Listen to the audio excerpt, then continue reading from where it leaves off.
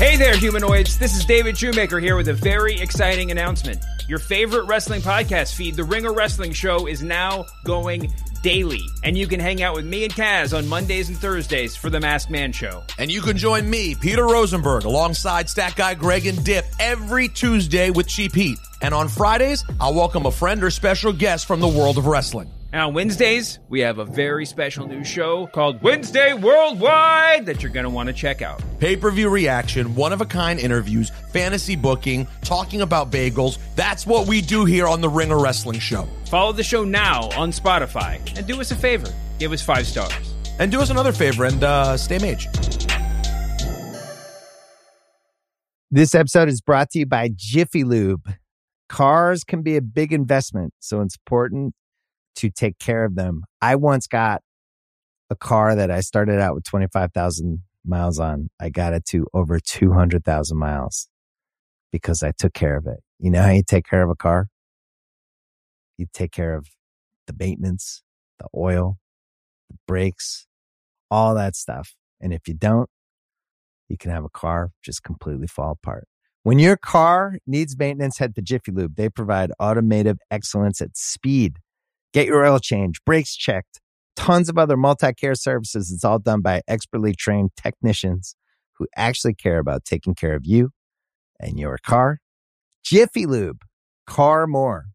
To find coupons and start an instant online estimate, visit jiffylube.com. This episode is brought to you by Cars.com. When you add your car to your garage on Cars.com, you'll unlock access to real-time insights into how much your car is worth. Plus, view its historical and projected value to decide when to sell.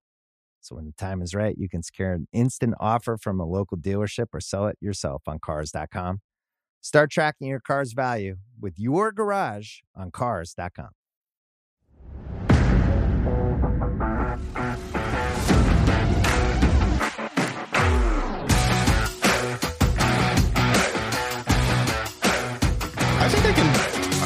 I think I can play sounds over it at the same time. People are laughing in the background. Do you need any of us here for this? The audience, myself, Carlos, any of us have to be here? I hit the wrong button before we actually started recording, and I started testing out theories. I think I can just hit all of them. Like if I mash my palm on that soundboard, it would just play. Break the soundboard. Don't. How are you, Michael? Good to see you. Yes or no? I don't know any of your stupid like exaggerations or trying to be cute with this. This is a factual question. Is this the question who you could take in the hobby? Have you ever heard of Scott Rowland? Yes, Royland. No, is that who you're talking about? Talking about Scott Rowland. I don't know who that is. Okay, good enough. He just made the Hall of Fame. We're going to ask Steve about it when he comes on. I was just curious. Scotty. I did hear that name already. I didn't want to be the guy who just cuts you off. But I only saw it like hours ago when I was reading through Mailbag. Someone mentioned him. So okay. Do your thing. You're opening today. Jesse has a fun little idea. And then we'll do some small talk. My voice is still trash from being sick. You okay? You feeling better?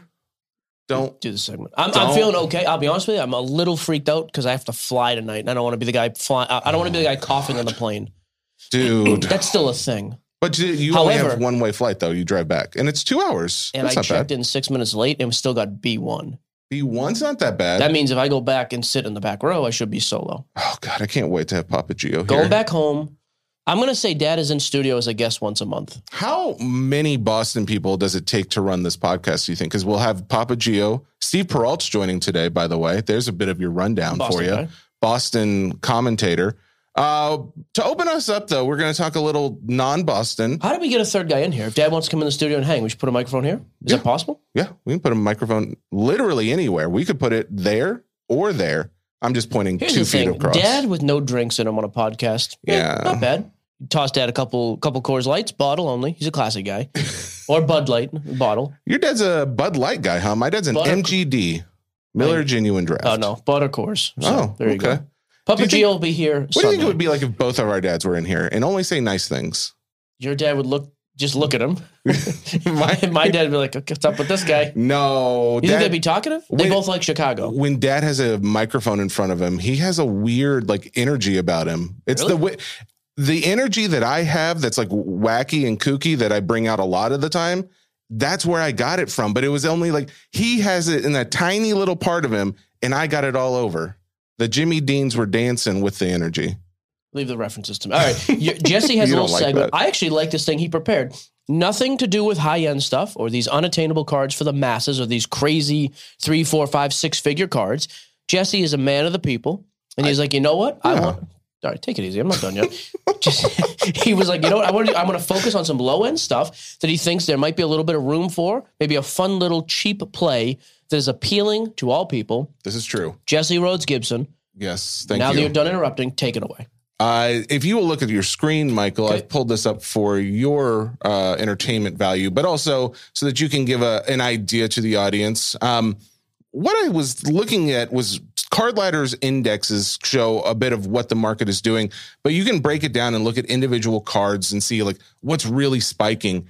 What I noticed as I went through there is you can very easily find a number of modern graded cards that are trading, and I picked baseball because there's not a lot going on with baseball right now. So it's not, there shouldn't be any, there shouldn't be a real reason for anything to spike super high or go super low. But what you do notice is that there is an obvious window or trading window that this card will do. So it'll trade maybe at $5, then $10 back and forth.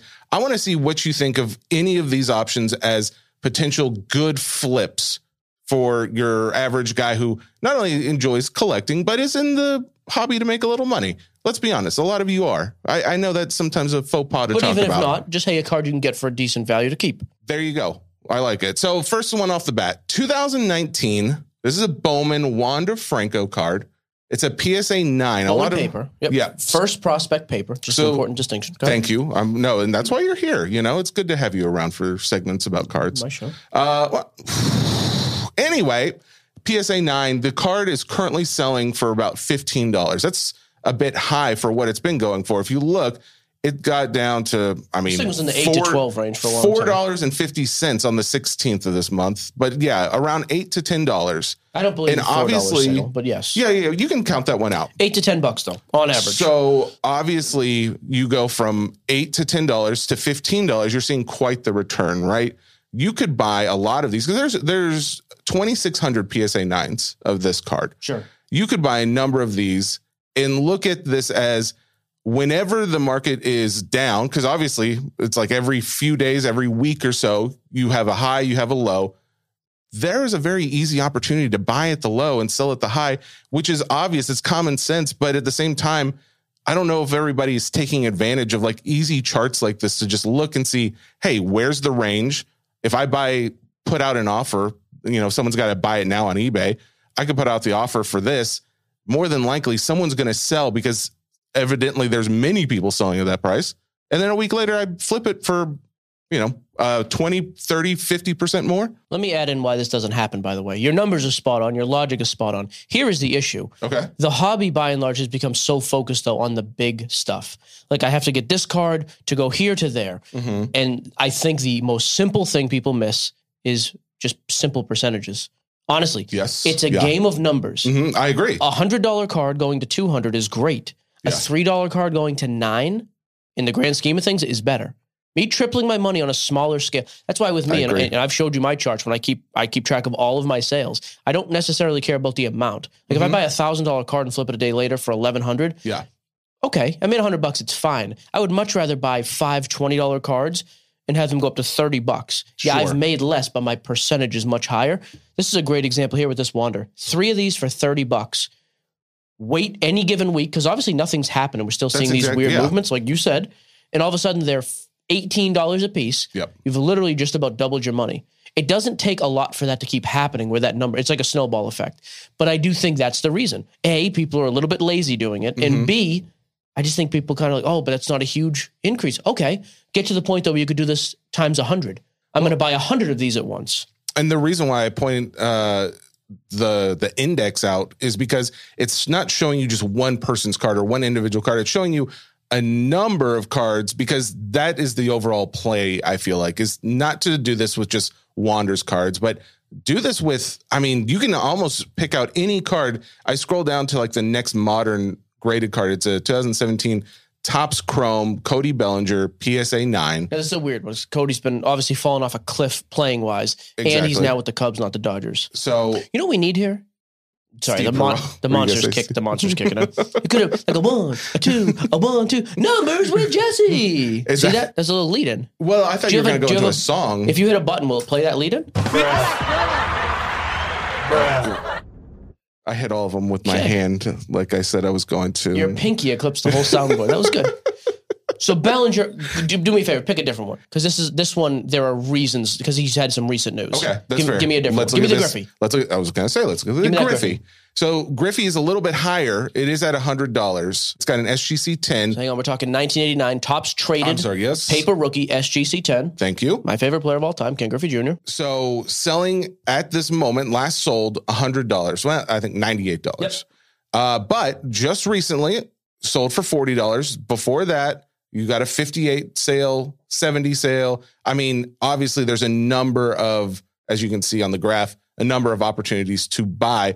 But then you also see a number of opportunities where it sold for 100, sold for 100, sold for 100, sold for 120.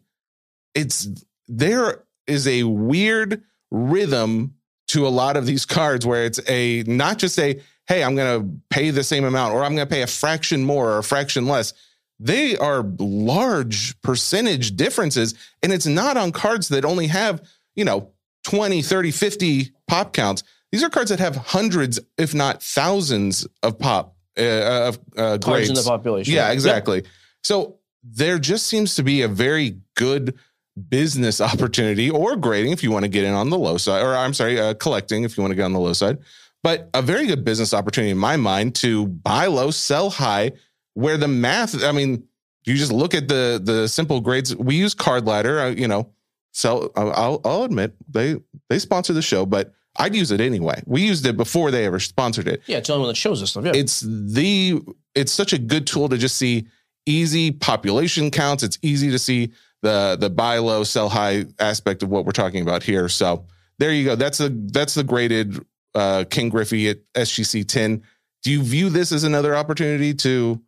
I mean, like right now, I wouldn't buy. Yeah, I wouldn't buy at the 98 because it just popped, and that's what the case is for a lot of these. Because I put it in order of guys who have recently gone up the most in pricing, but you can just as easily look at this the flip side. Okay, stop right. Like just stop the page. Let's just stop scrolling for a second. Okay, give me the next scroll. I want an active player on your list. You want Tatis? No, because he's going to miss the first month. Ohtani, there you go. 2018 Bowman Chrome Ohtani PSA 8. This is his first Chrome card. Look at these sales that were literally from $50 to $100 over the past few months. 50, 43, 53, but right now selling at 100. Last two sold at 100. But look at that spike. If you had to guess, looking at the graph, where's the next one going to sell at? I'm going to be low. Looks like. I mean, there's a pretty clear pattern there. It honestly, it's almost predictable at this point. So, I think that's a fair enough example of what I'm talking about. Sure. But yeah, I just wanted to go over that a little bit and see if I'm missing something or if this is a bona fide opportunity for investment. Yeah, because you see the same pattern with multiple cards across multiple generations and eras from Griffey to Ohtani. It doesn't seem like a singled out, like, oh, I'm just spinning the numbers how I want. No, it's kind of. I do think it's kind of funny. So yeah, I like that. There you go. I have a couple quick NBA notes before Steve jumps on because he's coming on. First, there's a couple guys in the NBA that I think are interesting to take a look at right now. 3 names: Anthony Davis, Brandon Ingram, and Dame. You know who that is? Damian Lillard. There you go. That's impressive. I think we're going to see, like, over the next week or two, we've already seen a few games of it now. Dame does this every year. He goes on this unbelievable streak of scoring 50 points and a bunch of assists, and they go on a crazy win streak. I think we're probably going to see that soon. So if you are looking to sell your Dame stuff, I think I would pay attention very close. Like, he has been a streaky guy his whole career like that. He's always great, but then he gives you a couple weeks at a time where he just goes absolutely nuts. He did this, I believe, last night. He went absolutely off. It's just, he's an unbelievably talented scorer. He's never going to go anywhere in the playoffs because he has a crap team and he's in Portland. But like, he is the type of guy, I just think when he gets on a run like this, to me, he's one of those guys you got to be ready to sell. Wow. Last night, he went for 60 points. 7 rebounds, 8 assists. Jeez. Against the Jazz, by the way, who have a little bit of a better record. I mean, the game before, he still did 37 points. Still that's respectable. 12 assists. I think we're going to see him just go on this unbelievable, creepy tear. So I would be ready to sell Dame stuff. The other one that makes me a little bit curious, and again, this would only be short-term, is Anthony Davis. Everybody knows the motto with Davis is when he's healthy, Two things are true. Number one, he's great on the court and he has a savage eyebrow. So, but he's not going to stay healthy. Like, we know he's going to get hurt. What, is he out? I mean, is he back in yet? He came back last night, came off the bench, scored 21 points in limited, 21, 4 rebounds, 21 points, 12 rebounds, 4 blocks in limited minutes against the Spurs, granted crap team, but he looked good, looked athletic, got his legs back got his legs back under him. I think he's interesting just because he's so good. It doesn't take many games in a row for there to be some hype.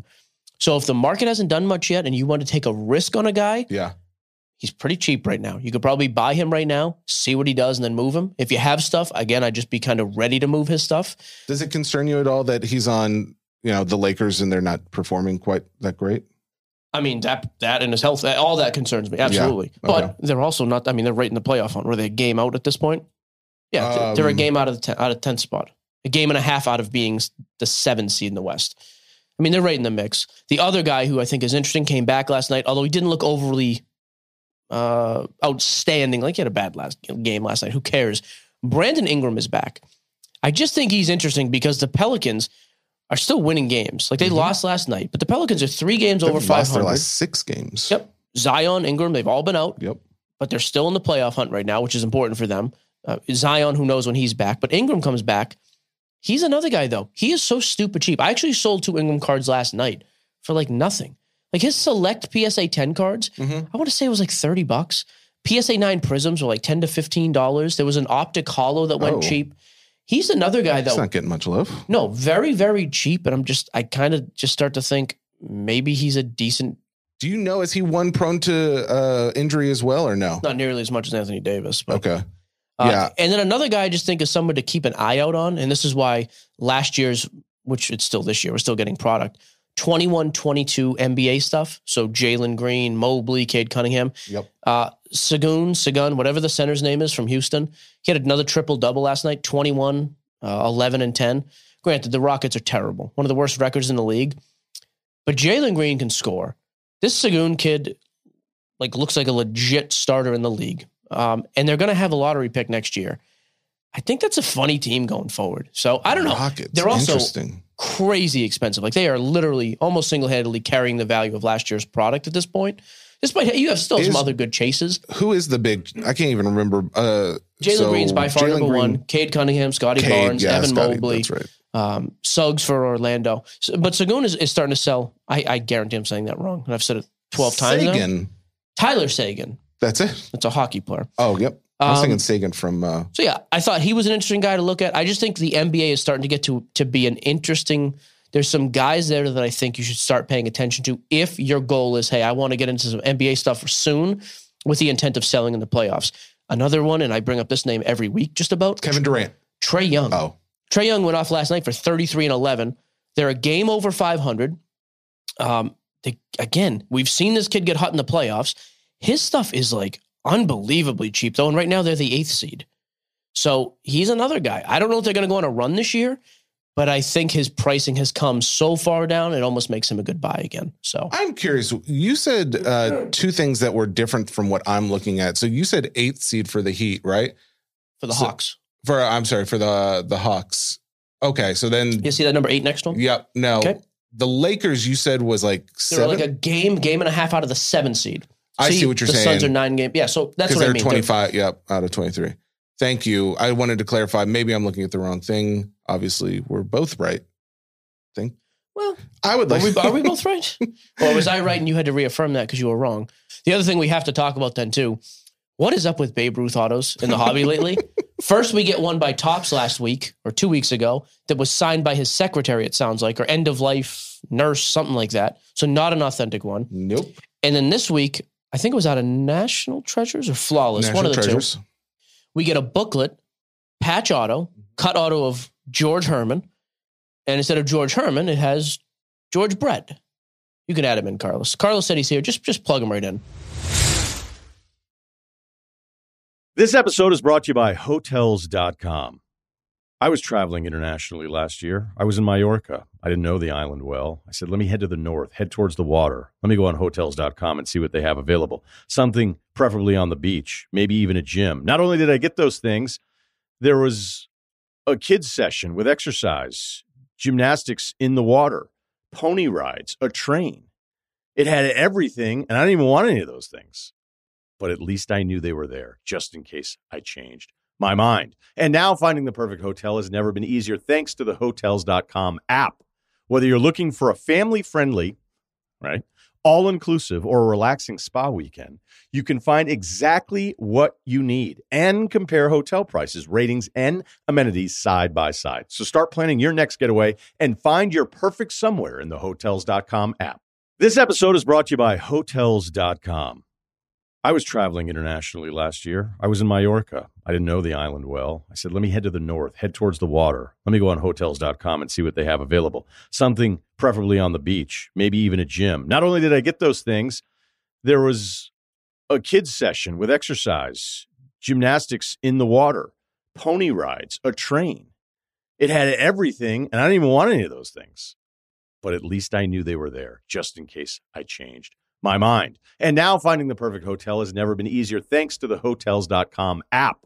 Whether you're looking for a family-friendly, right, all-inclusive or a relaxing spa weekend, you can find exactly what you need and compare hotel prices, ratings, and amenities side by side. So start planning your next getaway and find your perfect somewhere in the Hotels.com app. This episode is brought to you by Jiffy Lube. Cars can be a big investment, so it's important to take care of them. I once got a car that I started out with 25,000 miles on. I got it to over 200,000 miles because I took care of it. You know how you take care of a car? You take care of the maintenance, the oil, the brakes, all that stuff. And if you don't, you can have a car just completely fall apart. When your car needs maintenance, head to Jiffy Lube. They provide automotive excellence at speed. Get your oil change, brakes checked, tons of other multi-care services. It's all done by expertly trained technicians who actually care about taking care of you and your car. Jiffy Lube, car more. To find coupons and start an instant online estimate, visit jiffylube.com. Steve Perrault, what do you have to say about that profile picture you just jumped in the Zoom with? Is it you holding what's the profile picture? You're holding a trophy. Well, I don't think I even remember what my profile picture is. The World Series trophy. Is it Zoom or is it like Gmail? Oh, if you sign in with your Gmail, then it's whatever your Gmail one is. Oh, okay. Well, there's your I'm intro. gonna have to see that. Holden, what trophy? I mean, dude, it's your picture. I can't go through this. It looked like it looks like the World Series. Yeah, it looks like a World Series trophy. You're wearing a Patriots hat and you're holding some sort of a trophy. I'm going to have to look that up because I don't think I've looked at that image in a long time. Riveting appearance today is going to be. Steve, when is the last time you were here? Has it been 2 years? It's been a couple of years. Yeah, it's been, I think it was, would it be 2 years or would it be, wasn't it the start of last season or was it the start of the 21 season? I guess it was start of 21. I think it was start of 21, almost 2 years. You've been boycotting the show. Big changes on your end. Now you're doing a Red Sox podcast, correct? Wait, is this doing a Sox podcast? Is this the show? Yeah. This is the show. We haven't even introduced him. It's Steve Perrault from Boston. There you go. Yeah, I actually like that. I would prefer to be Steve Perrault from Boston. Boom. I think that works. What are you known for, Steve, at this point? No, you're right. That sounds better. Let's go with that. What is it that people What do you do? Tune into? It's the ITM podcast. What else do you do? You're a Boston sports commentator. You're on NBC Sports Boston, right? Yeah. I want to be on NBC Sports Boston a little more. That was during the summer when the Sox were still in it. I was hopping on NBC Sports Boston, and then they fell out of it, so it became all Patriots talk, unfortunately. But yeah, ideally the team is in the race a little bit more this year. But it's always been a Red Sox podcast. That's always been what I've been known for. And now it's the ITM podcast, and we're under the Sports Illustrated umbrella, so it's been fun. Little known fact, Steve made one of my dreams as a child come true. On a Saturday evening, on a radio show. I grew up listening to WEEI. It's the radio show in Boston, station in Boston. And I was once asked years ago with Steve and Bradfo to come on and have a little guest spot for like 5 minutes on the show. I grew up listening to sports radio like a maniac, though. I got to come in on as a guest one time. I was super pumped. No joke, man. That actually made my day. Dude, that was a lot of fun. I have no heart. I was pumped that you came. I was pumped that you came on. I thought it was a great segment, and it was a good like we talk so much about the team and, is this guy going to make the roster and blah, blah, blah. You go down the list and it's like, I would way rather talk about something that's a little bit different, like sports cards, Red Sox card value, all of that. I thought it was a fun segment. We had a lot of fun. Not to mention the fact, as soon as that segment was off, my father called me. He didn't even say hello. It's Rob Bradford, not Chad Bradford, you dummy. Oh, yeah, you said Chad Bradford. I was like, well, one guy talks on the radio, the other guy throws a little bit of a sidearm. It's not my fault. Are you still doing anything on EEI or no? Well, right now, no. Okay. I might be doing some pre and post game stuff during the season. See, my life is so revolved around the baseball season that in the off season, my co-host and I, Joey Capone, we're doing 2 shows a week now just because we need it. Like, we need the reps, and we just were, so involved with what's going on with the team. But most people are tuned out. Most your diehards don't really care right now. They know that Xander Bogaerts isn't going to be back with the Red Sox, so they're pissed off. The Devers extension bought a little bit of time for, fans not calling for ownership's heads.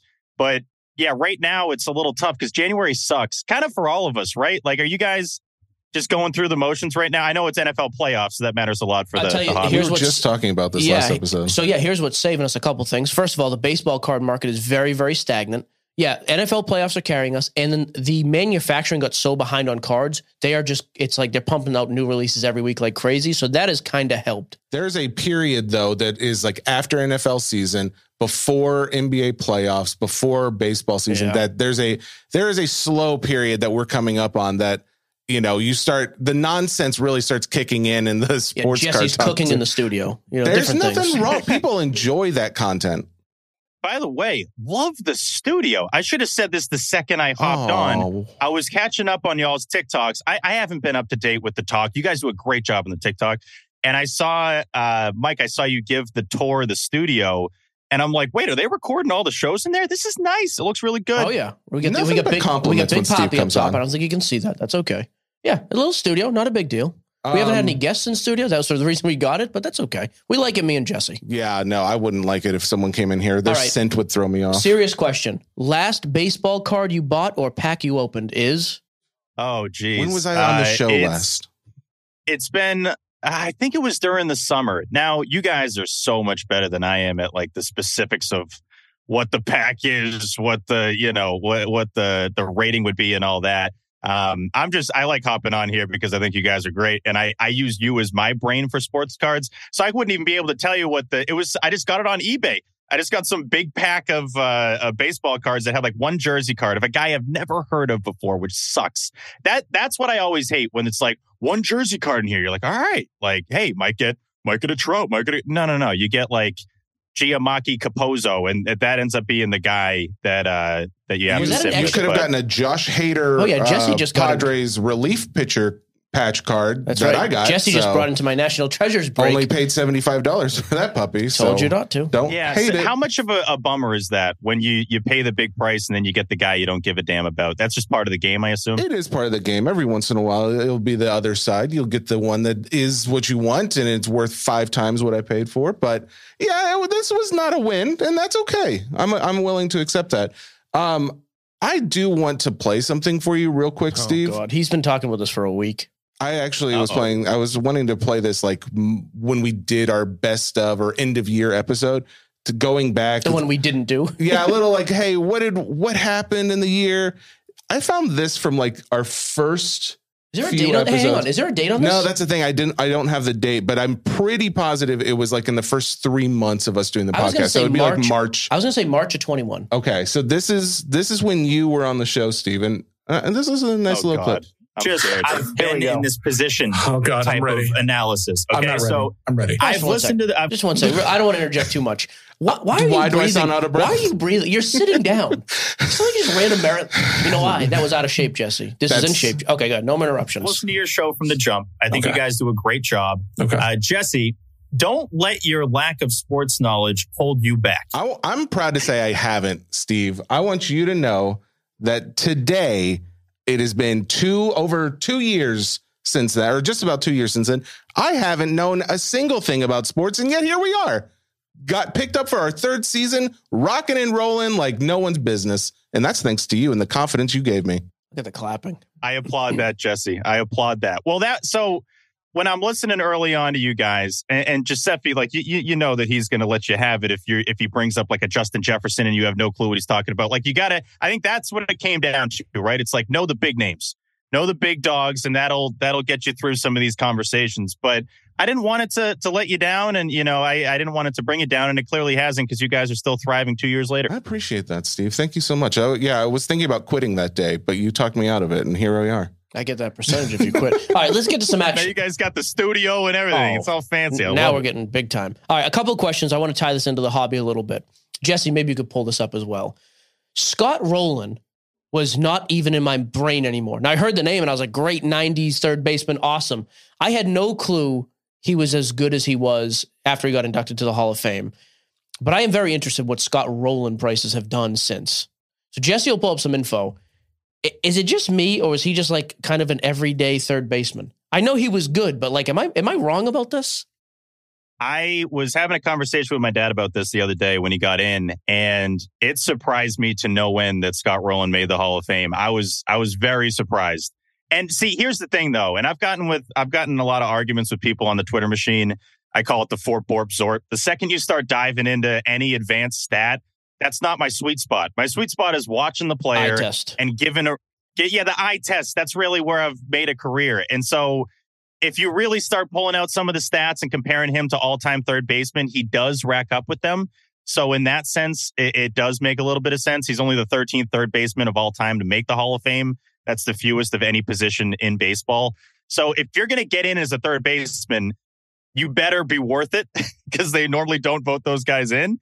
But I was still surprised, to say the least. And I remember, I'll never forget going to Curt Schilling's house. We did a podcast at Curt Schilling's house 4 or 5 years ago at this point, and we had a Hall of Fame conversation with him. This was before, every year he does something worse to worsen his Hall of Fame case. He opens his mouth. This was when this is when he still had a pretty decent chance, and I still think he'll get in eventually with one of these committees that they come up with every year.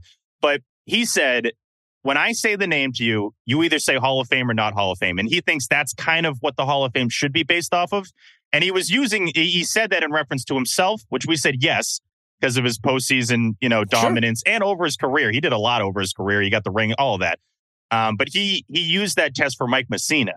No, and I'm a no. Our reaction was mixed on Mike Messina, and he's a Hall of Famer now. So yeah, Scott Rowland, I would actually put in Mike Messina category of like, oh, okay, Hall of Fame, I guess. When I was watching him, I don't remember him as that, but I guess he is now. Yeah, it's wild. His card mark. So he also benefits from this. He's a 1995 rookie, and it's a Bowman's Best card, which was, I keep saying this, Bowman's Best and Topps Finest from the mid-90s are the best. But like his PSA 9s and 10s have gone from 150 and 300 to like 3 and 6. Like he's had almost a full double, which is pretty wild to see. You found some of his Bowman Best for going for 300?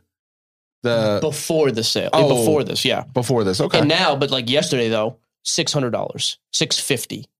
A PSA 9 still. So my question off of that is, how much, heading into an event like this, I know you guys do a really good job of breaking down like, hey, AFC Championship's coming up. Here's what the number could be if X result happens. And I saw your video about Trevor Lawrence, which was hilarious that was during the game, and then they end up coming back. And there were some people trying to dunk on you in the comments, and you're like, I'm still right. And then you became even more right after the result of the game. That was funny. But I am curious from your perspective, do you guys kind of circle these dates of like Hall of Fame announcement coming up? Should I get the guy that's only 5% away from hitting that 75% of the vote now instead of when it's skyrockets? Yeah, you still have a few big markers. Hall of Fame, retirement, and championship. Those are kind of the big three. I just wasn't expecting it. And then also we see guys like this get in at times, and it's like there's not really much of like there isn't much movement. I'm shocked there's this much with Rowland. Well, I think it's basically what you're saying is that you were shocked that he even got in. The fact that I think a lot of times the price is already baked in for the guys everyone's guessing is going to get in. Sure. For the guy who no one thought was going to get in, that's when you see a spike in price. Like if Barry Bonds ever gets in the Hall, his stuff's going to go nuclear, because it's going to be like all of a sudden it's going to be like, you know what? Maybe he was the greatest player of all time. Yeah, he was dirty, but he, maybe the greatest player of all time still. What's your take on that, Steve, as far as guys who used any kind of enhancements? Do you think that they should be able to get into the Hall of Fame? I think the hardest part about that is that you have to then use your own judgment and base it off of just complete hypotheticals. If you're going off of what would this guy have done without steroids, you don't know. You just simply don't know what he would have done if he didn't have performance enhancers. Barry Bonds, I've always thought he should be in the Hall of Fame because of what he was doing before he allegedly, and all the Giants fans come after you. You can't, I just avoid it on Twitter. I don't talk about Barry Bonds on Twitter because it's just, you're going to get both sides of it and they're going to be destroying you either way. But he's an all-timer. I mean, you look at any of the stats, and it's not like steroids are going to get you from like a 50 home run hitter to 755. That's not how it works. So if you break everything down before he became enormous, before he had some of his like 1,400 OPS seasons when he was in his mid to late 30s, he's still a Hall of Famer. So it just sucks. The system sucks. Do you think he actually does get in eventually then?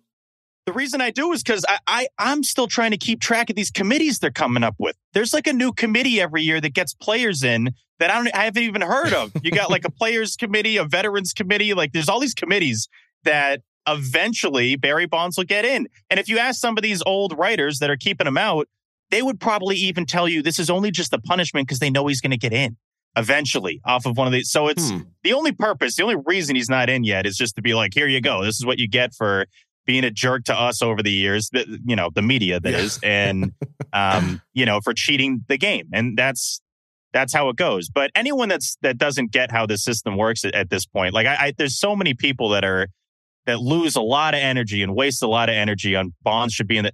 I think we all know Bonds is a Hall of Famer, right? I think we're all pretty well in agreement that he's a Hall of Fame talent, but we know why he's not in because they're keeping him out for the juice. Like this one shocked me too. How is Fred McGriff getting, again, this was one of these this was the contemporary baseball era committee. This was only like a month and a half ago. He went 16 for 16. How does a guy not get any votes, hardly any votes for 10 years, and then all of a sudden he's a unanimous Hall of Famer? That stuff drives me nuts. Well, that's another part of the system that's tough, right? Because when you're on the ballot for that long, a lot of these, basically, they've formed their strategy for how they're going to vote for Hall of Famers. And it's going to be like, all right, that guy's on the ballot, but he wasn't good enough to be a first ballot Hall of Famer, probably not good enough to be a second ballot Hall of Famer. But if he's on that ballot, when you got a bunch of guys coming up that are not even close to being Hall of Famers, it then makes him look better when he's now 15 years removed from when he played. So it makes it really strange because now you're voting on a guy that hasn't played any baseball. I mean, when was Fred McGriff's last year? It was probably like 2004 or something like that. And you're voting on him in 2022 to get in to the Hall of Fame 18 years later. Wow. That part of it's very weird. He made the All-Star game 5 times. He almost had 500 home runs. I think that's the only reason why he was sticking around with the Rays. I think he fell 7 home runs shy of 500. But if you fall 7 homers shy of 500, then what, are you 7 home runs away from the Hall of Fame? That seems weird too. So if people were going to vote him just because he was a 500 home run hitter, you might as well vote for him at 493. That doesn't. I like that. It doesn't make much sense to me. All right, I agree with you actually, and I can't stand that. Yeah, the fact that you came back with when they were still the Devil Rays is embarrassing enough. So, I do want to tap into your hometown, Boston, like your Red Sox connection here, because the Red Sox, surprisingly, they've been known for just dumping their farm system and having no one there. I mean, dating back to the Dombrowski days and even before that. But right now, at least according to the hobby, I don't really follow prospects on field anymore, but they have like some unbelievably highly touted prospects, guys who haven't been called up, and then even like rookies or prospects who have made the jump. I'm curious to get your thoughts on a couple guys. Where are you at with Tristan Casas, whatever? Yeah, I call him Casas, but it's pronounced Casas. You did have it right. I'm high on Tristan Casas. I think he's going to have a big year this year. Granted, I'm glad you didn't run this audio Bobby back Dahlbeck. from last time I was Bobby on here. Dahlbeck. I was high on Dahlbeck. That's right. He did not have a great year. So it's another prospect first baseman that, see, here's the deal though. I'm high on the guy, and part of that is because they need him to be good, right? So it's like you're basing his potential off of the need, and that's where as a fan, you're like, he better be a 20-plus home run guy. He better consistently not strike out, get on base, walk, all of that. But the things that were impressive when he came up last year, his eye is great. He doesn't swing at balls like ever. And for a prospect, for a young guy, you don't really see that too often.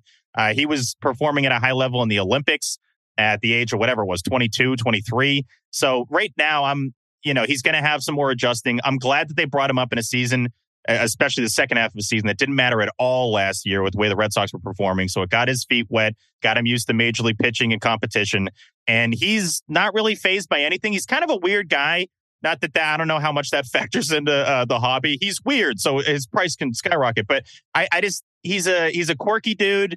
He doesn't seem rattled by the big leagues, and that's where I'll bring Dahlbeck in, because I don't think Bobby.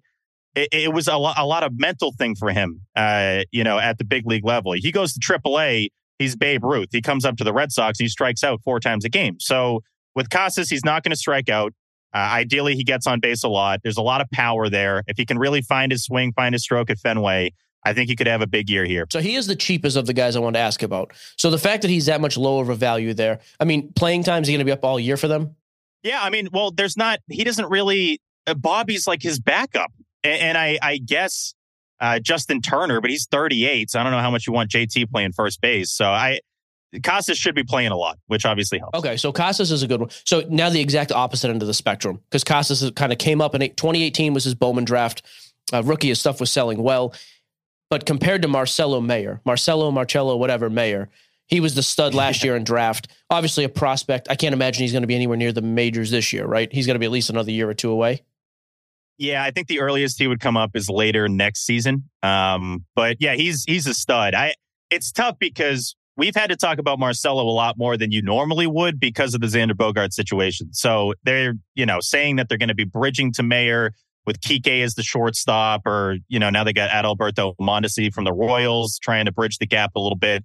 It seems like Chaim keeps talking about Mayer, like he's alluding to Mayer being the future of the Red Sox. And when your GM is talking about a prospect like that, that doesn't always happen. A lot of times you're talking about the current team. So they're really putting a lot of stock in the prospects, and the face of that is Marcelo Mayer. So if you want to invest in a guy, I think it would be good. He also looked like he belonged when he was playing in spring training against major league pitching. So that's another factor where, and he's young, I think he's 20 years old. He's a kid. So he's very young and already looks like he's kind of belongs on a big league field, which definitely matters for a guy that, realistically is still 3 years away from really contributing to the Red Sox. All right, so the next guy kind of in the middle then range. You can get this guy's PSA 10 auto for like $150, call it. Out of 2021 Bowman Chrome, I'm going to butcher this name, Miguel Bleis? Yeah, I think it's Bleis. Yeah, I also butcher all the names too, so we're in the same boat there. What's the forecast with him? Is he coming up anytime soon? Is he another guy who's kind of a year or two away? Yeah, Bleis, people are pretty high on him. I haven't done a bunch of breakdowns on Miguel Bleis yet because he's projected to get here in 2025. Oh, really? Okay. So he's a ways away. So he's still a little bit out. He's still a few years out. But yeah, he seems to get a lot of buzz in the Florida League. So we'll see. I don't have a huge breakdown on Bleis yet, but the more the Red Sox suffer, the more you hear about these guys, just because that's obviously correlated. And the Sox sucked last year. So if that happens again this year, we'll start hearing more about Miguel Bleis. All right. And so the last one I got, this guy's obviously in the majors. So Jarren Duran. Oh, yeah. I mean, this kid has come way down in value. I almost wonder, like, if there's any hope of him this year, he may not be the worst buy, but I don't know enough about him on the field to say that. What sucks with Duran is he's actually one of the guys that I'm like close with on the team. And he just had a real tough go of it last year. And I think mentally that's where it comes into play too. He got in a shouting match with some fans in Kansas City, has been chirping some people on social media. I think he got rid of his social media. So if you're looking for an uptick here, no more social media should mean that he performs better. They were going to rely on him a lot more before they added Adam Duvall as the new center fielder from Atlanta. So, he was going to get a lot more playing time. Now Duran's kind of in no man's land. So in terms of, experience and time in Boston, he has that, but it hasn't gone great for him. He's a 219 hitter, a guy that had a big streak last year. He was hitting like 330 in the first month and a half he was up, but then tailed off. And it sucks because the promise with these guys, but that promise wears off so fast. And I'm sure you guys see it when you're buying prospects. You want them to show results quickly, or at least signs of it, because if not, I would assume, especially in the hobby, tank. I would assume the value tanks. Yeah. So with Duran, I mean, if you want to buy low, it's a great time, but I'm not going to stand here and say he's going to have some big year for the Red Sox, because even just for opportunity, he would need guys to get hurt to have a chance to prove that he belongs. And I don't want to bank on that. Gotcha. You cool if we go to some guys' questions for him from Mailbag? I got one more name real quick. I forgot about this one. Blaze Jordan's another kid. Like Blaze, and actually what's interesting about Blaze, he's super involved in the hobby. Like he'll be breaking and like ripping cards himself. He'll autograph cards. I know coming up he had a wicked bat on him. Again, though, he's another guy I know nothing about. He's a 2021 Bowman. Oh, is he Chrome? I think he's just straight Bowman. I'll have to double check that. Is he going to what's his forecast like for the season? It sounds like he wouldn't be playing in Boston until 2024, maybe 25. And I don't know. He's a guy that has a lot of pop. If when they drafted him, that was a huge thing. He was hitting balls out of Wrigley Field. And, anytime, that's the one thing when you draft a guy. If you've already played at a big league park and you hit a ball 500 feet, we're like, oh my God, we just got the next Manny. Like everyone starts flipping out. But we'll see how he develops. I think he has a lot of time as a corner infielder to potentially prove himself. But if you're going to have Devers here for 11 years and Casas is who I think he is, which is the real deal, then corner infield isn't really going to be an option. So that's another obvious thing that comes into play with the Red Sox normally. There's just nowhere to put him. So that would factor in with Jordan too. So, and again, he's not someone that I think would be up here anytime soon. So I wouldn't be too worried about that. Okay. Like I said, I wanted to ask because it's just so weird to me that we have this many like high profile prospects to even talk about in Boston. So Jesse's biting his pen. Do your thing. You have questions? No, it's your turn. That is a Thank bite. you for staying out of the way. Yeah, that's a bite of. I'm just waiting until you guys done nerding out. That's the excitement bite. All right, so we did put the word out that you were going to be on the show today. So a lot of guys asked some questions. I think they're mainly Boston related, but bear with us if they're not, and you can give your best idea. First guy, Joe Reynolds says, of this year's Red Sox rookies to potentially have cards in 2023. Who is the most exciting, Rafael, Bello, or Casas? Exciting, probably Brian Bello. In terms of exciting, I mean, Red Sox Stats, one of my favorite Twitter accounts by far, and he tweeted something today that I thought was very valuable, which was of all the pitchers that qualified, Brian Bello had the weakest contact of any batted balls in all of Major League Baseball. Huh. So he basically was the unluckiest pitcher, if you're going to break it down like that. So when balls were in play, it was because they were making terrible contact, and it's because his pitches are filthy. I hate the Pedro comps. People got to stop doing that. Don't compare anyone to Pedro. I'm going to be honest with Even Pedro's doing it. Yeah, when I saw the Pedro clip and I was like, hey, bud, do you not remember how like you were an MVP? Like, I don't need you talking about some 12-year-old pitcher here. We're good. No, I know. But and Pedro, if you get that, Pedro doesn't throw that around. And Bello's been working out with Pedro in the offseason. So it's like, I get it. I understand it's right there for everyone to make the comp. But Bello's his own guy. I think he's super confident. He's got nasty stuff. Filthy changeup, and he just seems like he belongs and that he's gonna be very important to this team for a while. Now, I've said that about people before and it hasn't panned out, but if you're gonna compare Rafael, Bello, and Casas, I would be most excited about Bello, partially because they also need him to be great because the rotation, I think, stinks. And Casas, you can find other first baseman. A stud starter is going to be a little hard. Good thing about Bello too is, I mean, literally his Bowman Chrome first auto, which is from this year, $40 raw. So you can take a relatively cheap flyer. He has potential to really blow up this year. Like Bello could actually become something, especially because the opportunity's there. You got, Kluber coming in as a big part of the rotation. He's like 36, 37. Like there's Sale coming off of injury. There is a lot of potential for Bello to be the face of the rotation, which is kind of nuts considering how young he is. Brian Schoen wanted to know, is Kevin Youkilis, who was a while back on the Red Sox, Hall of Fame worthy? Wait, what? It's a real question. He's Red Sox Hall of Fame worthy. Oh, there's he's in the Sea Dogs Hall of Fame. The Sea Dogs Hall of Fame. My claim to fame that he also made a cameo in Moneyball. Did he really? Yeah, he was the guy who waddled like a duck at the plate. Okay, so that... why do I not remember? I should remember that. I don't remember Uke and Moneyball. When they're checking tape at the end of it, he's like, look at this guy. Wow, what's the big dude's name who's skinny now? The actor. Yep. I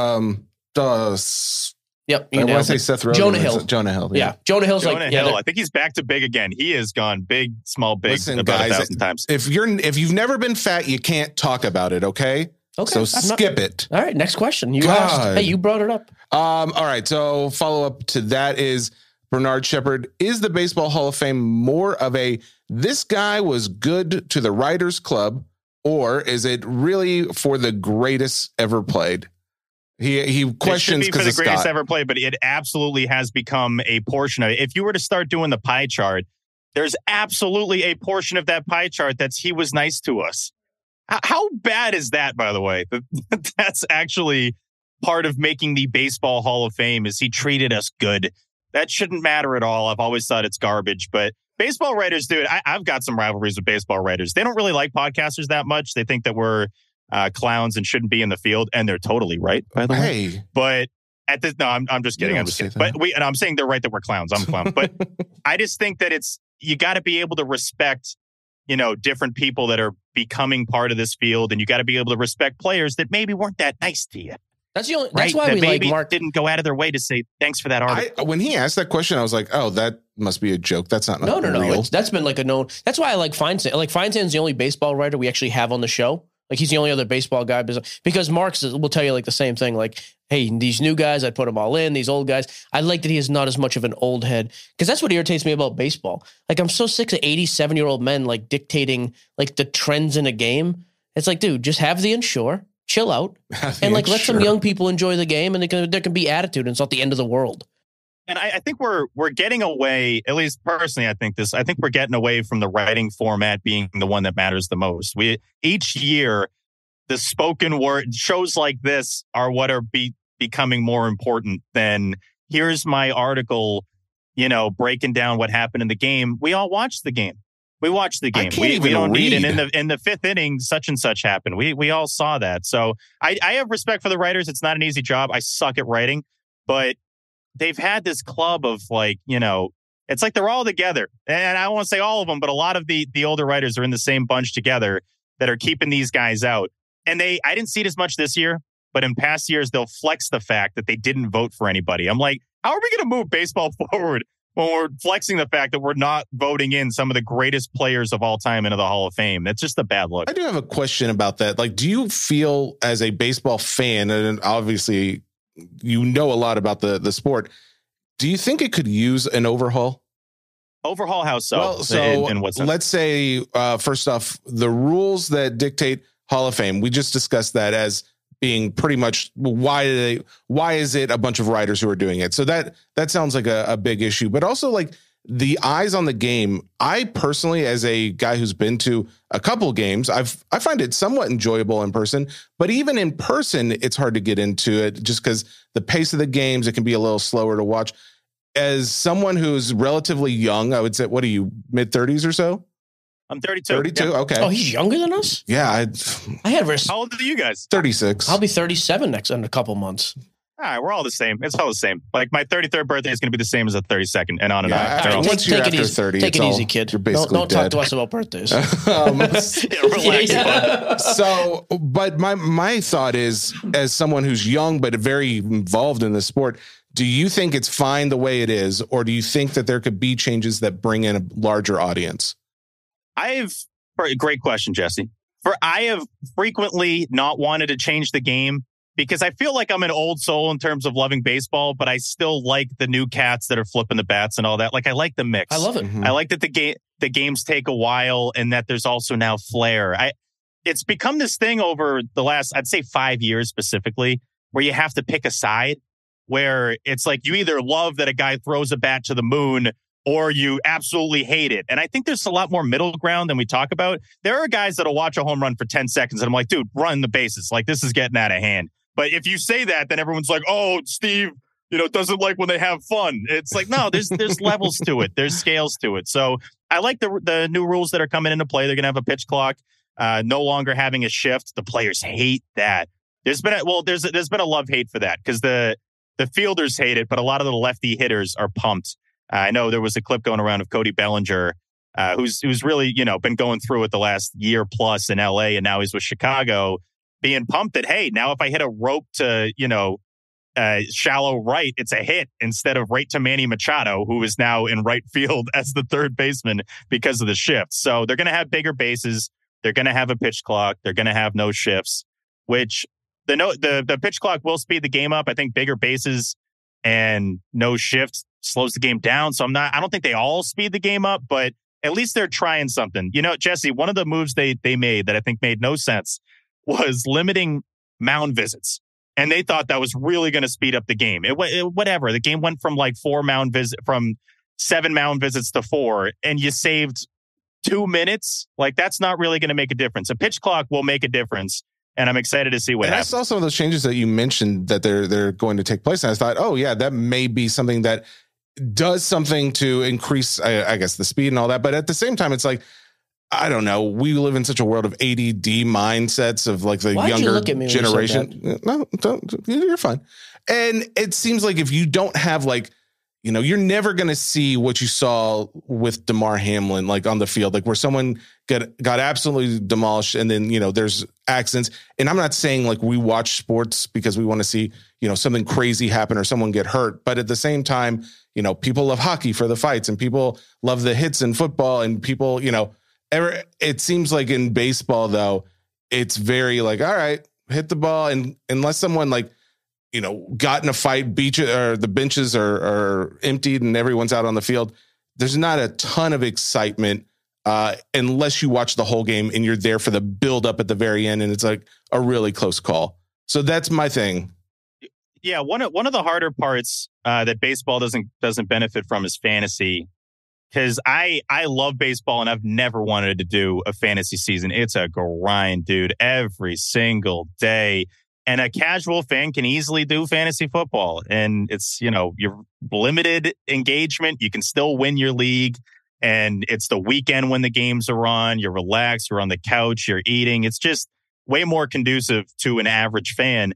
Baseball is a big commitment. And I've said this for years that if you just plop, humans down, sports fans down on the earth and said, here's this game that's, this kind of pace and has all this action and is 82 games long.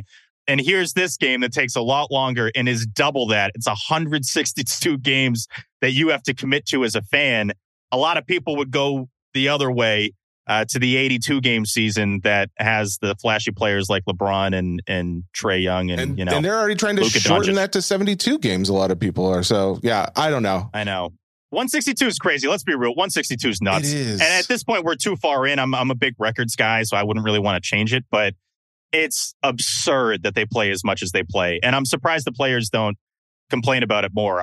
I'd be making a whole thing. And about I'm sorry to harp on it because I know this is like your passion, and I loved just growing dumping on baseball. No, I loved watching like Saturday afternoon. My dad would be watching the Cubs game in the basement, and I'd go down there and I'd be watching it, and it inevitably turned into nap time Saturday afternoon, and that's what. But I hate that because I want baseball to like attract me. I want it to grab my eye and make me be like, I can't miss this game. I want to be there. So, but Jesse, here's the thing to that. Cause trust me, there's a lot of people that are like you and I think it's okay. I've never been one to, you talk about Rob Bradford, my good friend, Rob Bradford. He has pivoted to a podcast called Baseball Isn't Boring. And to me, the tough part with that is that you're trying, I think the goal in it is to try to convince people that think it's boring that it's not boring by just saying it's not boring. Like you need to have, if you're going to try to get an audience that isn't already into the game, speeding it up is the first move. But secondly, you got to be real and think, are we even going to get these people regardless? Yep. Are we going to get them to follow anyway? And if not, let's make the game great for people that love the game. So I think that's kind of where, because regionally ratings are great. They're as high as ever. So if that's the case and it's not as big a national sport, I think that's okay. I don't think it needs to change for people that maybe aren't even going to tune in anyway. That's fair. Last point I'll make is just throw this idea when you're talking to your bigwig baseball guys. If they do a somersault into home base, it's an extra point. Like something like that. I would watch that game. I'm just saying. We had one more question from the mailbag. Somersault? Oh, I remember. It was 6 or 7, and my body weight didn't crush my arms at that time. So Rich Moy had one last question for us to end the mailbag on. He said he's a Yankees fan, but he recently went to Fenway Park, absolutely loved it, overwhelmed by how cool it was. He wants to know if you have any stories from the first game you saw there, or maybe any other occasion you were there. Yeah, one of my favorite stories from Fenway was early on. It was in the 90s. I want to say maybe 97. I was going to Fenway as early as like 94. You know, my dad's company had these box seats. And as a kid, you just think that's your God-given right. All right, these are like our life seats. This is just kind of how it goes. Like, I play in this league as a kid. You know, I get this bike and I get these box seats. That's not how it works. I found out as I grew up. But at that point, we had those, and then there were these seats on the third base side. And I'll never forget this. It's the little thing, because there's a lot of these games I went to growing up. Like, the game I wanted to remember was Pedro's debut against Ken Griffey Jr. Like, Pedro's Red Sox debut was against the Mariners. It was on Kids Opening Day in 97. My dad brought me, and I think I was more interested in getting a hot dog than I was about what was actually going on. I cared about the game at that point, but I didn't really know, to the scale of like, this is the greatest pitcher ever against your favorite player ever, who's maybe the greatest baseball player ever. Like you're not going to get that back. But the one moment I remember is being on the third base side and Jose Canseco came up. And this is, pre us really knowing about steroids. I'm like, oh, he must just be big because he lifts a lot. And he hit a ball that went over the green monster. And I've never seen anyone do that before. And I remember looking at my dad and saying, like, I didn't know what they could do that. And he said, I didn't know either. And he'd been going to games since Ted Williams was there. And so it's not like it was some crazy fight or this, that, the other thing. It was Jose Canseco hitting a ball into the lights, and I still haven't seen anyone come close to doing that. It was crazy. That's awesome. That's a good story. I didn't think you were going to have something decent. Mike, did you have one? He said he included you in there. Did you go? You've been to games there, right? Yeah, not like Richie Rich. I didn't have box seats. But yeah, I saw Roger in 1990 maybe or 91 when I was super little. Vaguely remember being there. But it was like a big deal. I went with my dad and his buddy's kid. We all fell asleep, like us kids. We were little. I was like 5, 6 years old. So I remember that. I saw Pedro once. I got a ball from Troy O'Leary once in the outfield. Dropped it twice, by the way. Leaned over 2 times. He threw it. And the dude finally last night was like, "Get a catch this." I was like, "I'm sorry, bro. I apologize." Finally got it. So that's awesome. That was my big. All right, last question, Steve. I just want to end with kind of a little bit of a hobby note here. There's been obviously the last 2 years, a huge surge of people coming back in the hobby. I think a lot of the people too. Actually, I don't know if a lot of people like me. I don't care about baseball as much anymore. 04 was the pinnacle for me. I can name every position, the whole thing, like live and die by every pitch. And as those guys kind of faded away, 07 was still cool. 2013 was still pretty good. And now I'm kind of like, I'm a Sox fan because I was born there, but I don't have I have no emotional connection to anybody on the team anymore. And so my thing is like, I've been big for the last 6 months, especially 90s and 2000s, like early stuff for chasing players. I am just curious. If I said you could collect any 5 guys from the 90s or early 2000s, just your favorite guys of that generation. Number 1's Griffey. We don't even have to talk about it. Who else comes to your mind? I'm just curious from that generation for you. Griffey is, I got to just say real quick, when you pulled the Griffey like credit card looking card, that was so cool. I didn't even know they made those. Yeah, if you got any extra Griffies you want to send over, let me know. Sure. I'm obsessed with Griffey. I got him. Actually, I'm like blocking him right now. I got him like over. Oh yeah, there he is, the kid. Sure. Yeah, the kid. But so yeah, Griffey would be the top one. Cal Ripken Jr. Are you just saying just in terms of guys that I would want to collect from the 90s or just like in general? If you were to walk back into the hobby today and you're like, hey, my heyday was the 90s. These are the guys I would go back and buy cards of from the 90s. Yeah, that's fair. Griffey, Cal Ripken Jr., Randy Johnson, Tony Gwynn. If I had one more, I mean, that was a little early for Manny. I'd say Sammy Sosa. I had a lot of Sosas growing up. I had a lot of Sosa cards. Now, my question to you is, where is the hobby at with the steroid guys? Like, where are numbers for like McGuire, Sosa stuff? I assume it doesn't do well, right? Yeah, very low. I mean, like Sosa, McGuire, Bonds has done okay, but relative to his greatness, very low. A-Rod, same thing, relative to how good he was. Clemens even way, way down. So in general, juice guys have really gotten hurt, which is what makes me wonder about Tatis, because we've never had a guy happen the early. Tatis one's tough, man. That news really hurt. Like, Jesse, I know we talk about like state of the game and all that.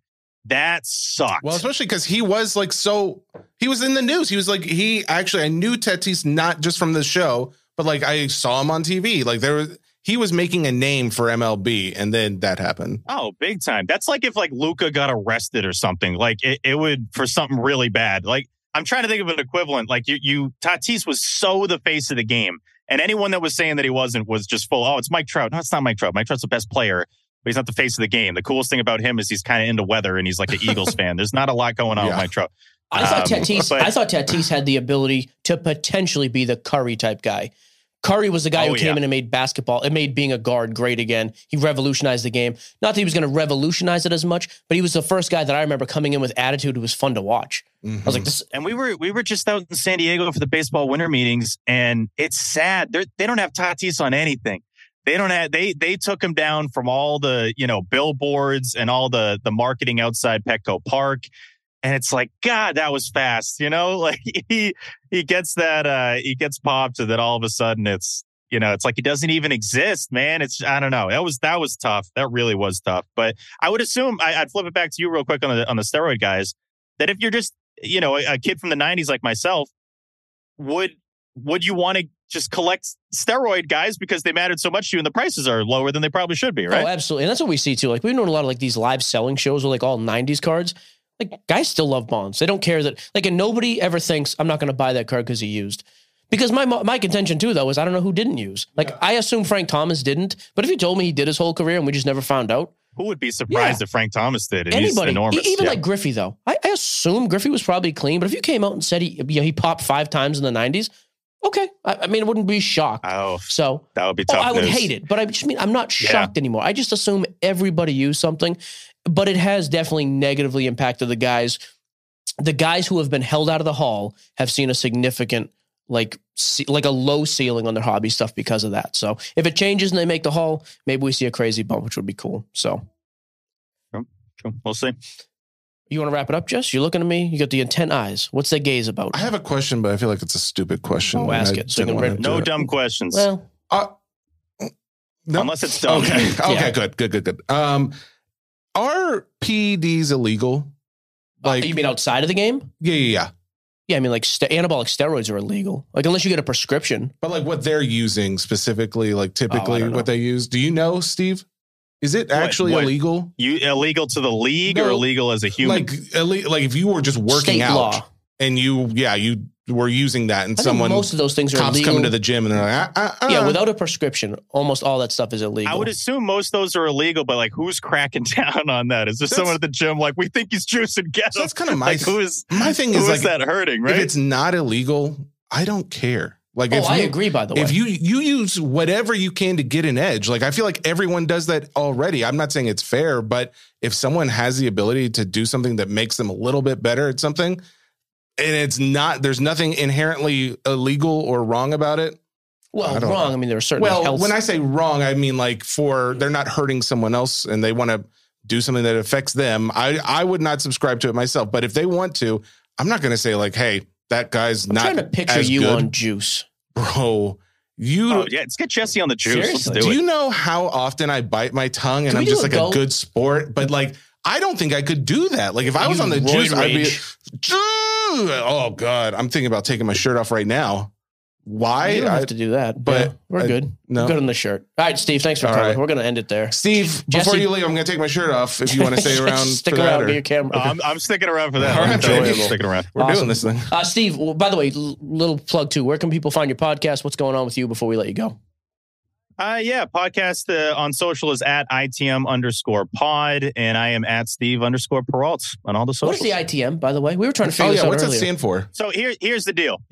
So we were the official Red Sox podcast for a year, and that relationship came to a close. That's a discussion that's about 8 hours long, and we called ourselves the ITM podcast, but everyone knew it was Inside the Monster. Now, if you run up against, it's a copyright thing.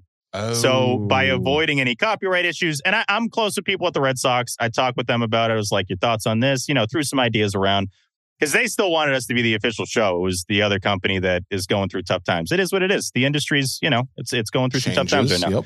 Are we talking about, hang on, what show? Are we talking about like a radio show?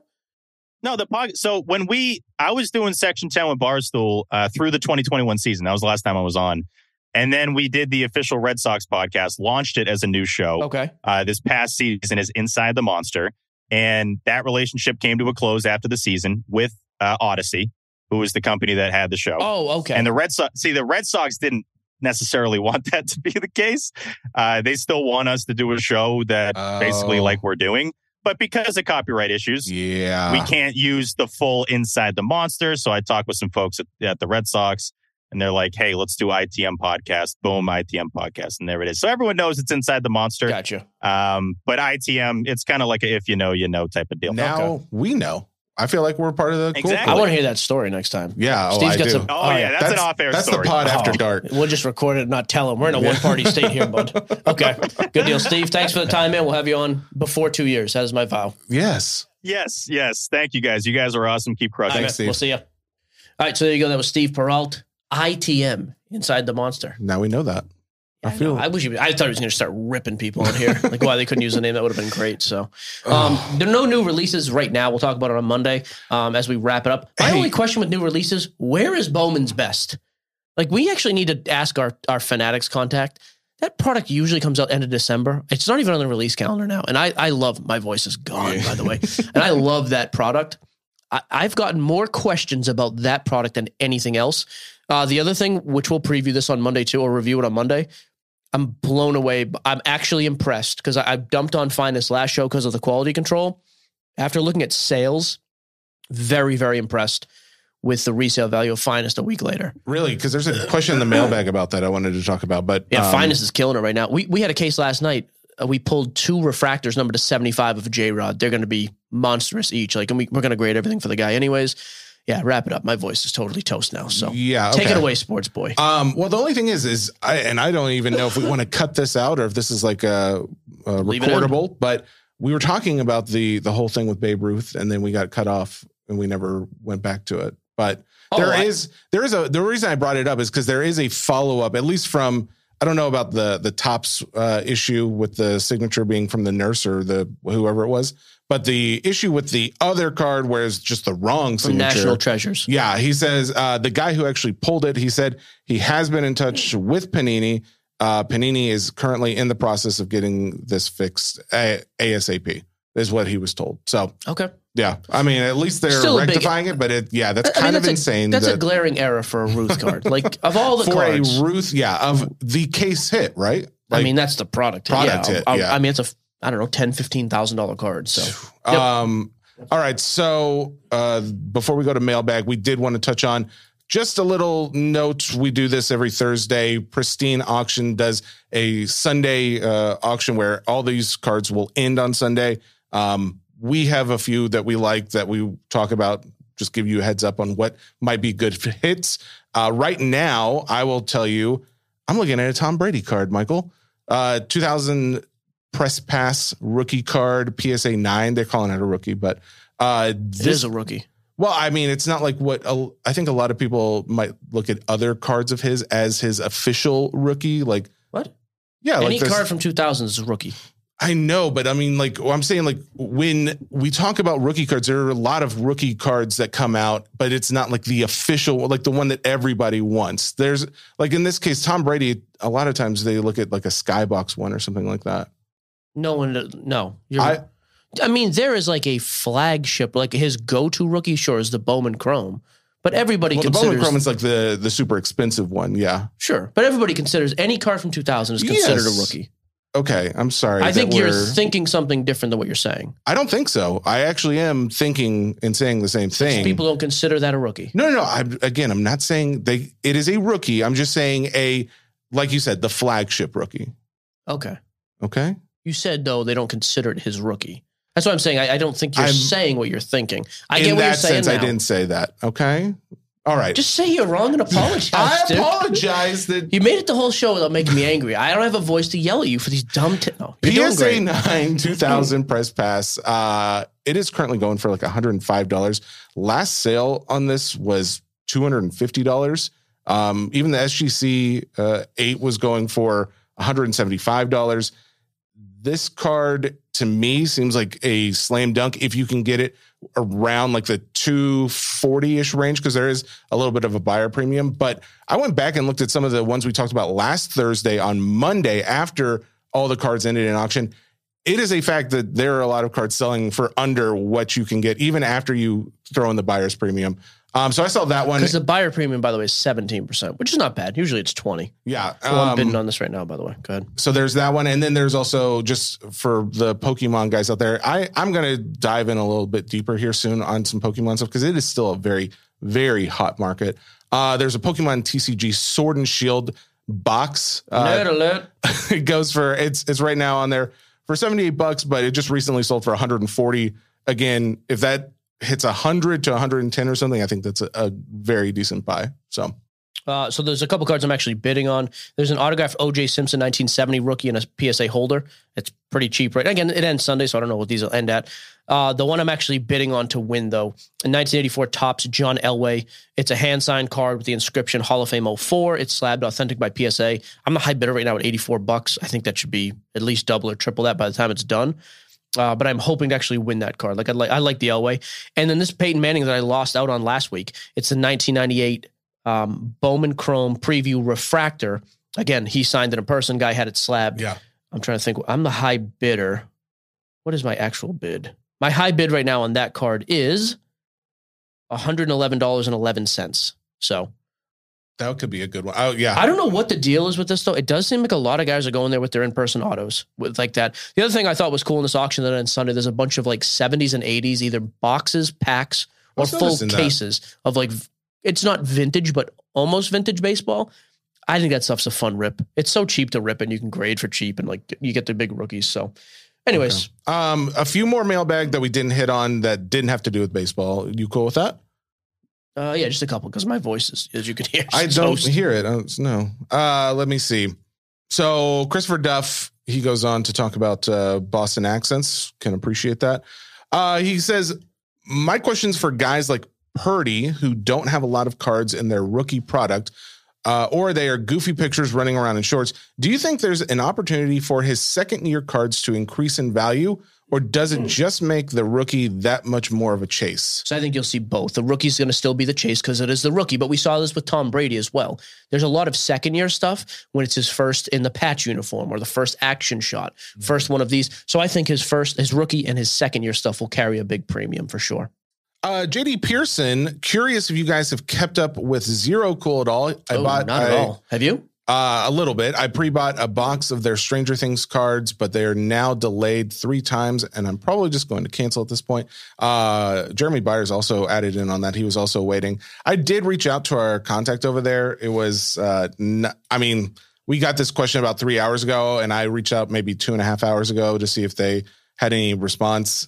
I'm not seeing one. I did see something from Netflix, though, stating that it was going to be about early February, so maybe another couple weeks. So I'd say maybe watch out for that. If then it's not there, I'll tell you what's interesting about Zero Cool. I was just looking real quick.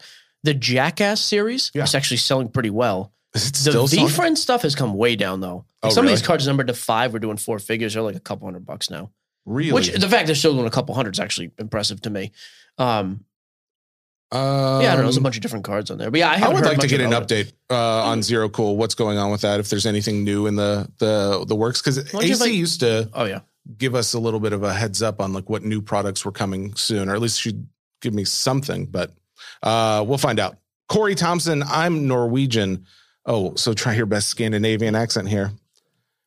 Has anyone done the research on how well grading companies cross over to PSA for higher valued cards? No. Next. I can't respond to that. Eastern Norwegian. I looked it up on YouTube and they said that sounds more like the Swedish Chef. I hate you with the passion of 1,000 Vikings. Next. No, I mean, the crossovers are tough, man. If you're dedicated to doing it, this is all I would say. If it's an expensive card, you send it in the holder that it's in and ask them to do a graded card review, meaning, hey, I want you to crack this card only if it will grade a 10.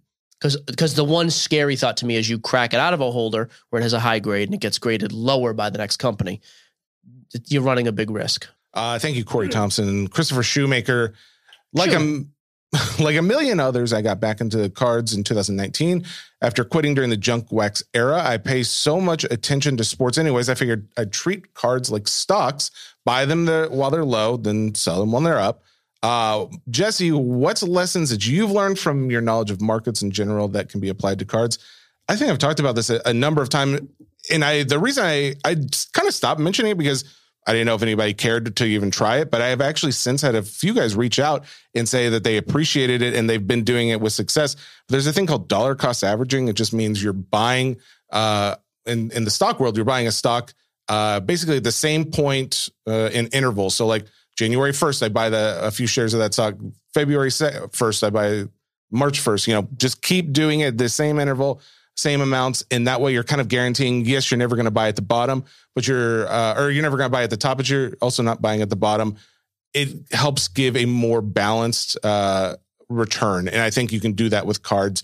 In fact, there's a TikTok that we put out maybe last year or something that proved if you went back and looked at, I think it was some Justin Herbert cards, you could do that very well and make some decent money on. So there's one thought for you if you're applying it to a stock-like investment. Brian, we already did Brian's question. Zeppi Borelli. So this is where, when you made your comment about Topps Finest, this is where I thought this was interesting. Zeppi says, with 22 Finest being available at $1,500 a case for some, do you foresee it getting any lower? No. I was wanting a case. The quality control is why he's asking, right? Exactly. Yeah, I said with Finest, it's kind of a weird product that kind of stays the same no matter what.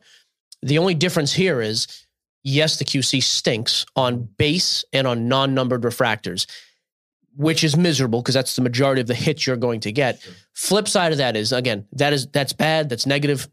You can't get past that. The other side, though, the positive points of the product, the rookie checklist is unbelievable. The color and the autos, the quality has been as good as anything I've seen. Like, there's no issues there. And the fact that the cheap stuff, the low end, not even low end actually, but like J-Rod refractors, non-numbered, are going to be super low pop, as are Wanders and everything else. I ripped another case last night because they're in tough condition. I think there's going to be a crazy premium on gems of that stuff. I did notice too that Topps Finest Baseball per box on blowout was $250 when we talked about it, and it's $220 now, right? $210. Yeah. But I still like the product. I think it's it's spread out. You're hitting enough of the rookies. Like I said, that case last night, we estimated about $1,000 just in Mariners hits. I mean, J-Rod crushed last night. That's awesome. Okay. Let's go on. Lee Patterson. On average, Mike, how many times while you're recording, do you think to yourself, Michael Scott's quote, should have burned this place down when I had the chance? I actually had to Google this. This is from my favorite episode of all time. Season 7, episode Willy 19. Wonka? I believe that's the Willy Wonka episode. Really? Yep. Wow, that's meant to be. How many times would you say it? Is it when I do Swedish Chef impersonations, or just anytime I speak? I was going to say, like, more just the talking. Just like right? my voice and the cadence. Yep, got it. The only thing that's more cringeworthy to me when you're talking is when you and a guest are just talking and I'm sitting here. Like today, when you and Steve started going back and forth, I was just like, oh, I don't need to hear either one of these people. You know I was quiet for 10 minutes while you guys talked. You did great. You did a good job. Bernard, okay, 2 more questions, I think. Let's see. Long story, this is Jeff Howe. Long story short, I went down a rabbit hole on the lineage of the significance of the Contenders rookie ticket auto in football, collecting while putting together a PC project. Considering the history of the Contenders auto, does Fanatics need to do whatever it takes to acquire the IP to continue producing Contenders? Got it. Okay, so here's the deal. There's a couple products that are iconic. Prism is iconic for the base and the rookies. Contenders is certainly iconic for the on-card autographs. National Treasures for the RPAs. Fanatics can do whatever they want, though. If they want to buy these IPs and make a deal and continue it, great. And if they don't, so if they do that, fantastic. The brands continue that longevity. They're just great brands. It's awesome. Good. That's a win. If they choose not to, though, we're just going to have new stuff the guys turn to. Like if they bring back Topps Chrome, that's going to take the place of Prism for those issues. If they bring back Topps, I'm trying to think, like Topps Finest or whatever the nice patch autos were back in the day, which I'm actually struggling to think of right now, they will simply just take the place, and that will be what. So if that happens, you'll have the new product to chase, and then those other products, this run of Panini from 2015, call it, to 2023, or a little bit past that, 24, those will kind of become, hey, that window where if you like it, I think we'll see something like what's happened with Upper Deck Basketball. It's gone now, but people look back and they love having it. So I don't think there's a downside with holding those things in either case. I do think, though, if they could continue a brand, it would help in the long term. Like, to think if you could go 50 years and have the exact same, like, Topps Chrome or Contenders autos, for 50 years. That's what I mean, though. They haven't been 50 years. That started like. Oh, I know, but that's what I'm saying. Like down the line, if they continued it, you could say, maybe. Looking back. Okay. Last question, Ruben Mitchell. Thoughts on sealed NFT packs holding future value? I honestly don't think that. You know what? I said that, and because when I initially read that question, I didn't think that there was going to be a lot of value, but it is crazy how some of these products have those hits that guys are looking for. Like, who was it on the soccer product just the other week? Spinatron was like chasing wasn't it 30K for Messi. the Messi? Yeah. So say that card didn't get pulled and you're just holding, 5 packs of that. Do I think that there's some inherent value there? Absolutely. But yes, you got to be selective. Yeah, like hold packs that have potential monster hits. Exactly. Yep, maybe. And I don't know. I don't know the only future time of I think so. Because that's the other thing. I don't know the future of NFTs. If you had asked us a year ago about NFTs on the horizon, we would have been like, oh, they're going to the moon. Yeah. As everybody would have said that. Mm-hmm. Now it's like, well, they've crashed super hard. Fanatics has totally dumped out of their position in Candy. I don't know. I mean, granted, the Panini blockchain has done pretty well, all things considered. It's done really well in the NFT space compared to other things. But I have no idea. If you told me they 10x'd in 5 years, or if it was not even a thing in 5 years, I'd literally believe either. I have no idea. It is weird, yeah. If there's only one, and it's Panini blockchain that seems to be any good, and it's only because I think it mirrors the physical. Yeah, they mirror to what's actually out there. That is the one thing. The people who think, oh, it can be its totally own independent thing. I think this last year has proven that it can't be. Yeah. That tie to the physical is a major differentiator for Panini. So There you go. That's your show, Sports Cards Nonsense, brought to you by the Ringer Podcast Network, powered by Spotify. We're back next week, Monday and Thursday. We have a guest or two next week. I just don't know who. Yeah, we do.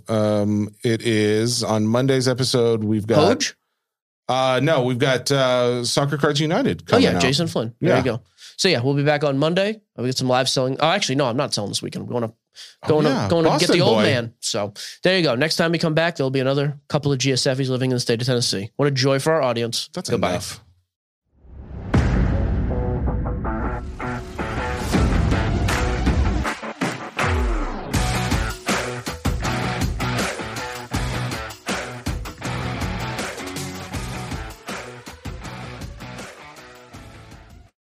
This episode is brought to you by Hotels.com. When I went on my last holiday to Cape Town, it was amazing. My friends were there, the weather was phenomenal, and most importantly, the food was fantastic. But one thing I struggled with was finding the right places to stay. You know, all I want is a great bed, a fantastic shower, and breakfast that doesn't end at 8 a.m. I'm on holiday, I'm still sleeping. I also like ease, and the Hotels.com app easily helps me to find a perfect hotel for every trip. Whether you're looking for a family-friendly getaway or a relaxing spa weekend, on the Hotels.com app, you can compare up to 5 hotels side by side. Now, why would you want to do that? So you can see prices, amenities, and star ratings. And best of all, you don't have to switch back and forth between options. See? Ease. So, start planning your next getaway and find your perfect somewhere in the Hotels.com app today.